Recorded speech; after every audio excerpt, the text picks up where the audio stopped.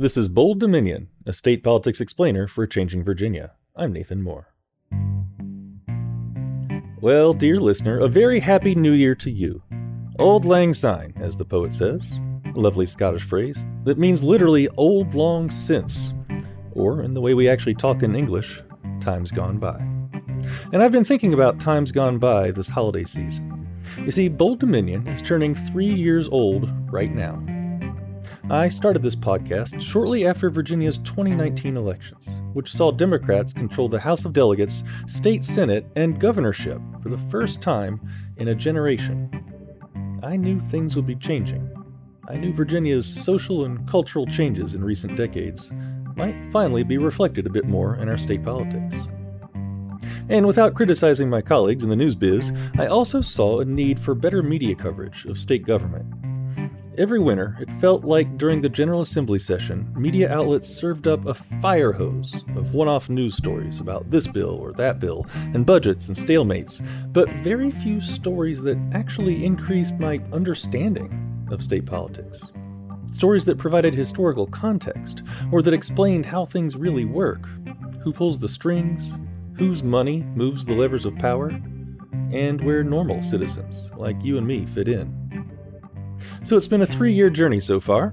If you're new to this show, feel free to peruse some of the back catalog over at bolddominion.org. Those episodes are like old acquaintances. And after all, old acquaintances should not be forgotten. It's also time to look ahead. The Virginia General Assembly is gearing up for another jam-packed legislative session. Lawmakers convene in Richmond next Wednesday, January 11th. And since this is an odd-numbered year, they're only scheduled to meet for 30 days, though they will almost certainly extend that session by a few weeks. And, just like last year, this year's General Assembly takes place in a milieu of divided government. Democrats have a majority in the state Senate, while Republicans control the House of Delegates and the governorship. So what does that mean for lawmaking this time around? To answer that question, Bold Dominion producer Aryan Balu spoke with longtime friend of the show, Michael Pope. He's a journalist who covers state politics and the General Assembly. Well, the biggest anticipation you should probably have is that not a lot of stuff is actually going to get done. And there are a confluence of events here that will prevent a lot of major policy decisions from happening. One is this is a short session, so Virginia ping-pongs every year between having what they call a long session and then a short session. So the short session is a strike really against getting a lot of complicated stuff done because they've got such a short window of time they're dealing with. It is also an election year. 2023 isn't a year when all 100 seats in the House of Delegates will be up for re-election, and all 40 seats in the state Senate will be up for election. And so election year politics usually don't work all that well with making major policy changes. So that's another strike against big things happening. And then you also, on top of that, have the once-in-a-decade redistricting, which is finally happening after a delay. And you got a lot of incumbent members running against other incumbent members. So, I think there's 24 members of the House who are currently engaged in a primary fight against other members of their same party who are also incumbents. So that kind of politics can get vicious and, once again, works against making major policy decisions.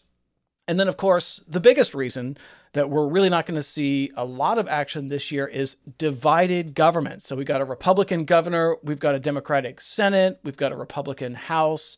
They don't like to play well with each other. And anytime you get an issue about abortion or guns, that one side is going to introduce something and the other side is going to kill it, or vice versa. And so the biggest issue that we're really not going to see a lot of action this year is divided government.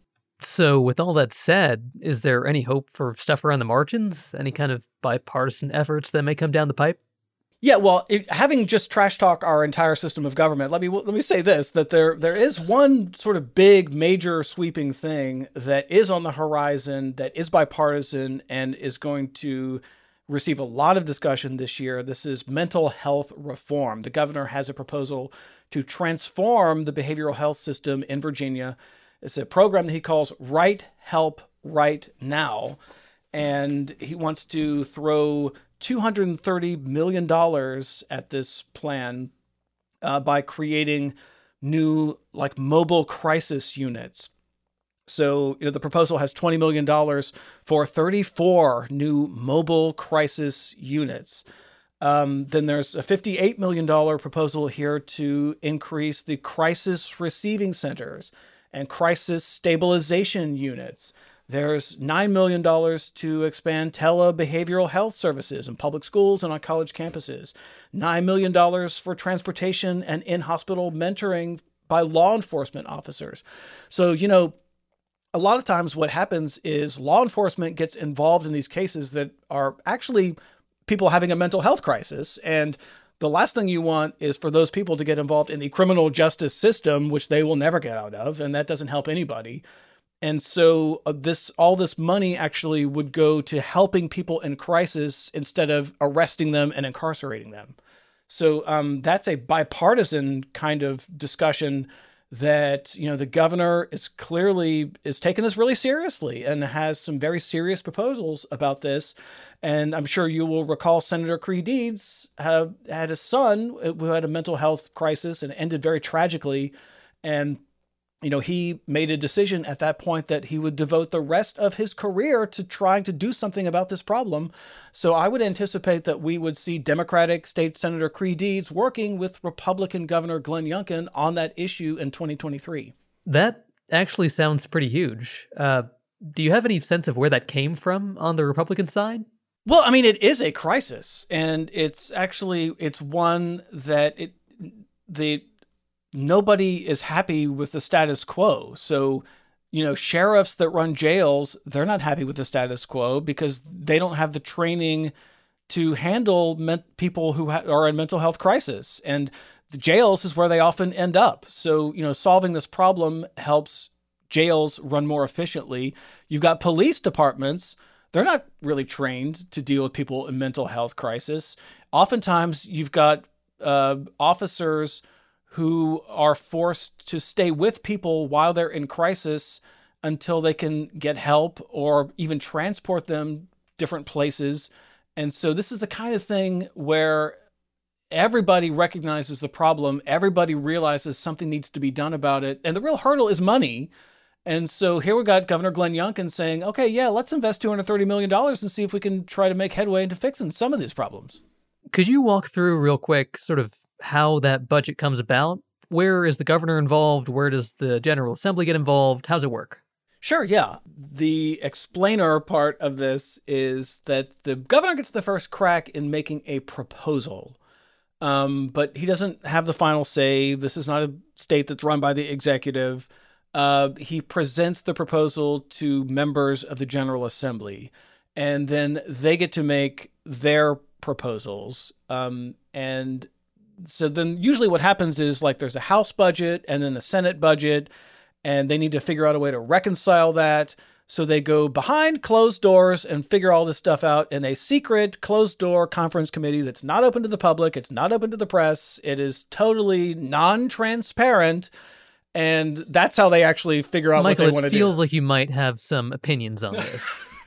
I mean, I have an opinion that the best way to have government in Virginia or elsewhere is transparency. And, if they have come to the conclusion that the best way to make decisions is behind closed doors in a fashion that's not open to the public or the press, and that's how things work in Virginia.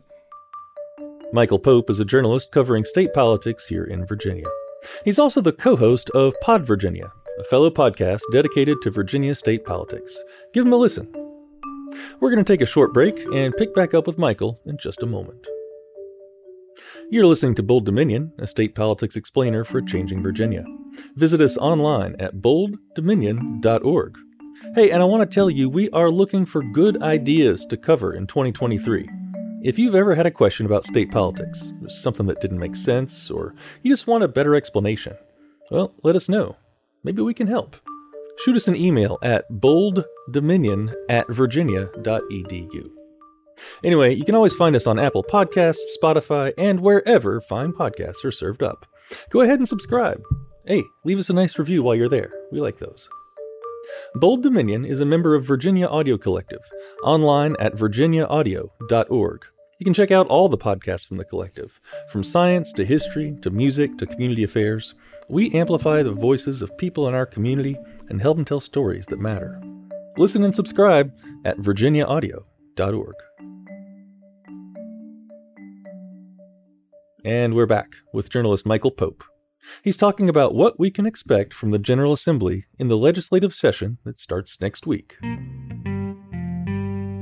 Okay, so what else can we find in this proposed budget? What are some of the other big ticket items? Sure, yeah. Well, one of the biggest is tax cuts. So, Republicans love tax cuts.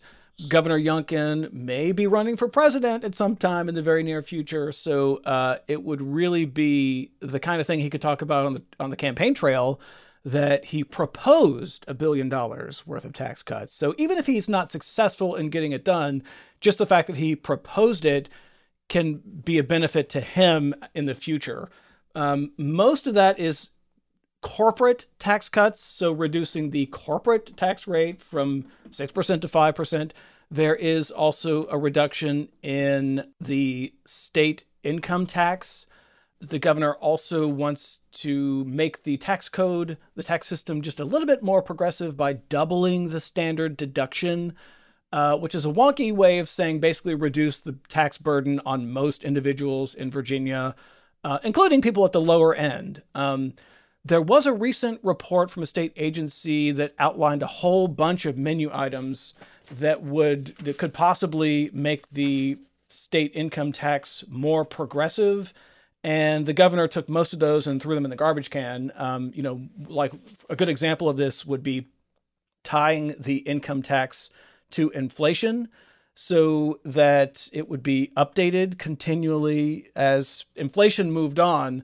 We currently have a tax structure that taxes people who make an outrageously large sum of money at the exact same rate as people who make a moderate amount of money. So it's not at all tied to inflation.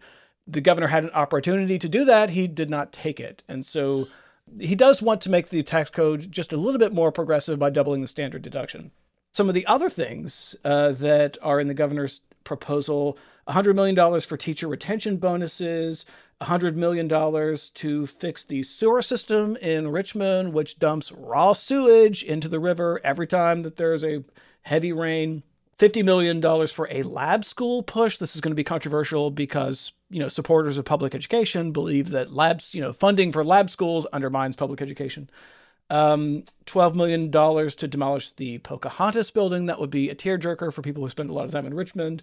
And then one of the more controversial parts of the governor's proposal was a $50,000 proposal. So not a big ticket item here, but significant for this reason, because he would set aside $50,000 as a way to incarcerate people if abortion becomes illegal. So he wants to ban abortions after 15 weeks. So what happens if you do an illegal abortion? You have to be incarcerated. So the $50,000 in the governor's budget makes that a reality by incarcerating people who have engaged in breaking the new law outlawing abortion.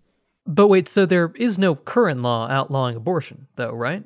No, but what often happens in Richmond is if they're debating a law, they will say, well, accomplishing this law is going to require money. Is there money in the budget to do this? No? Okay, well, we're going to kill the bill then. So the fact that the governor is preemptively putting money in the budget prevents them from killing it because there's not the money to do it. There's a little bit of a chicken and egg here. No, yeah, that makes sense. I can totally imagine it in sort of a lawmaking context of just, oh, look, there's no money for this. Let's not worry about it. Moving on. Right? I can totally see it happening. That happens every committee meeting. When they're debating a bill, they'll say, I might agree with this in theory, but if there's not money in the budget, so we're going to put this on the table and move on. So he's getting rid of that excuse, but from what we talked about earlier, given the divided government, an abortion bill would probably fail just on the merits of it, right? Yes, that is true, but it does indicate that he's serious about it and that he really wants to make it happen. It is an indication of, where the governor's real policy priorities lie. So, strategically, what is kind of the point of that, right? So I guess another way of putting it is, what's the likelihood that that budget item even stays in the final budget? Well, the House Republicans are certainly going to keep it in their budget. So the Senate Democrats are going to take it out of their budget. So this will be one of the things they need to reconcile at the end of the General Assembly session in late February. And this is when they go into their secret closed-door meeting to reconcile the two budgets. And then, returning to the process here, then the governor gets to make amendments and they come back again. So, I mean, this is actually, there are many, many steps to this process involving a lot of cooperation and agreement, which, Virginia actually has a long history of coming to these agreements in a way that Washington often doesn't. You often hear about all this brinksmanship in Washington with, not agreeing on the budget and the government shutdown and that sort of thing. You don't really see that in Virginia. Eventually they will come to some kind of agreement to keep the government open. So this is one of the kinds of things that they will be debating at the end of the process when they're trying to reconcile the Democratic Senate budget and the House Republican budget. Okay, so we've covered a lot of the kind of big picture items for things we might see in the session. Are there any other kind of topics that might come up in the next month as the Assembly meets? Sure, yeah. I think we are definitely going to see some debate about affordable housing. So this is one of those issues that crosses party lines because Republicans and Democrats are both feeling the squeeze here in terms of making sure that there's adequate access to affordable housing. The tension, of course, comes in the details, right? So how do you actually make that happen? The governor has a proposal on this. It's called Make Virginia Home, which sounds good. And sort of the major outlines of the policy that the governor has released sound kind of good, increasing the supply of land for affordable housing, removing regulatory barriers to development, aligning development with economic development, development of land with economic development in terms of bringing businesses to Virginia, that sort of thing. The problem is how does that actually work and what does that mean? So when you talk about, reducing regulatory barriers to development, does that mean that you're not going to allow local governments to make demands about water quality? Does that mean that you're not going to allow local governments to make demands about, environmental sustainability of building codes? Everyone shares the bigger goal of increasing the availability of affordable housing. But if that means that you tell a developer that we're not going to hold you to these strict environmental standards, I think you're going to see some pushback on that. I feel like housing is just a perpetual topic that must always be coming up. And I guess that makes sense, right? Because the majority of zoning, I think, is residential. It's where people live is kind of the most important form of building that there can be to make. And that's why it feels like it's pretty important to maybe keep the standards for those buildings, even as we make them more affordable. Yeah, and we are seeing local governments in Virginia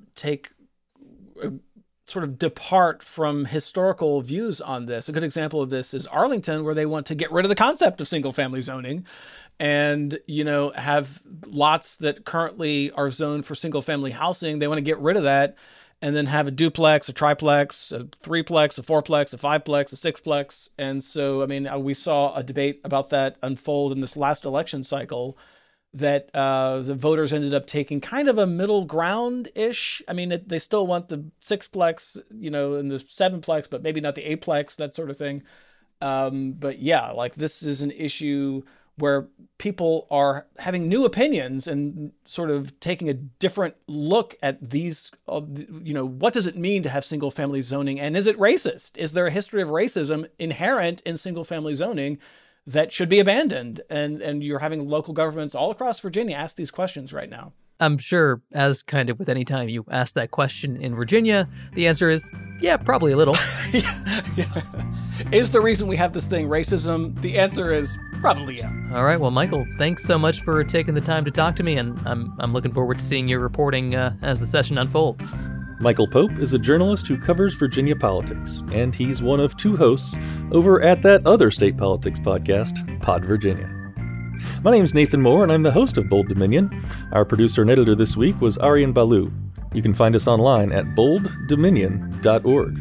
And don't forget to subscribe. It's just a click away.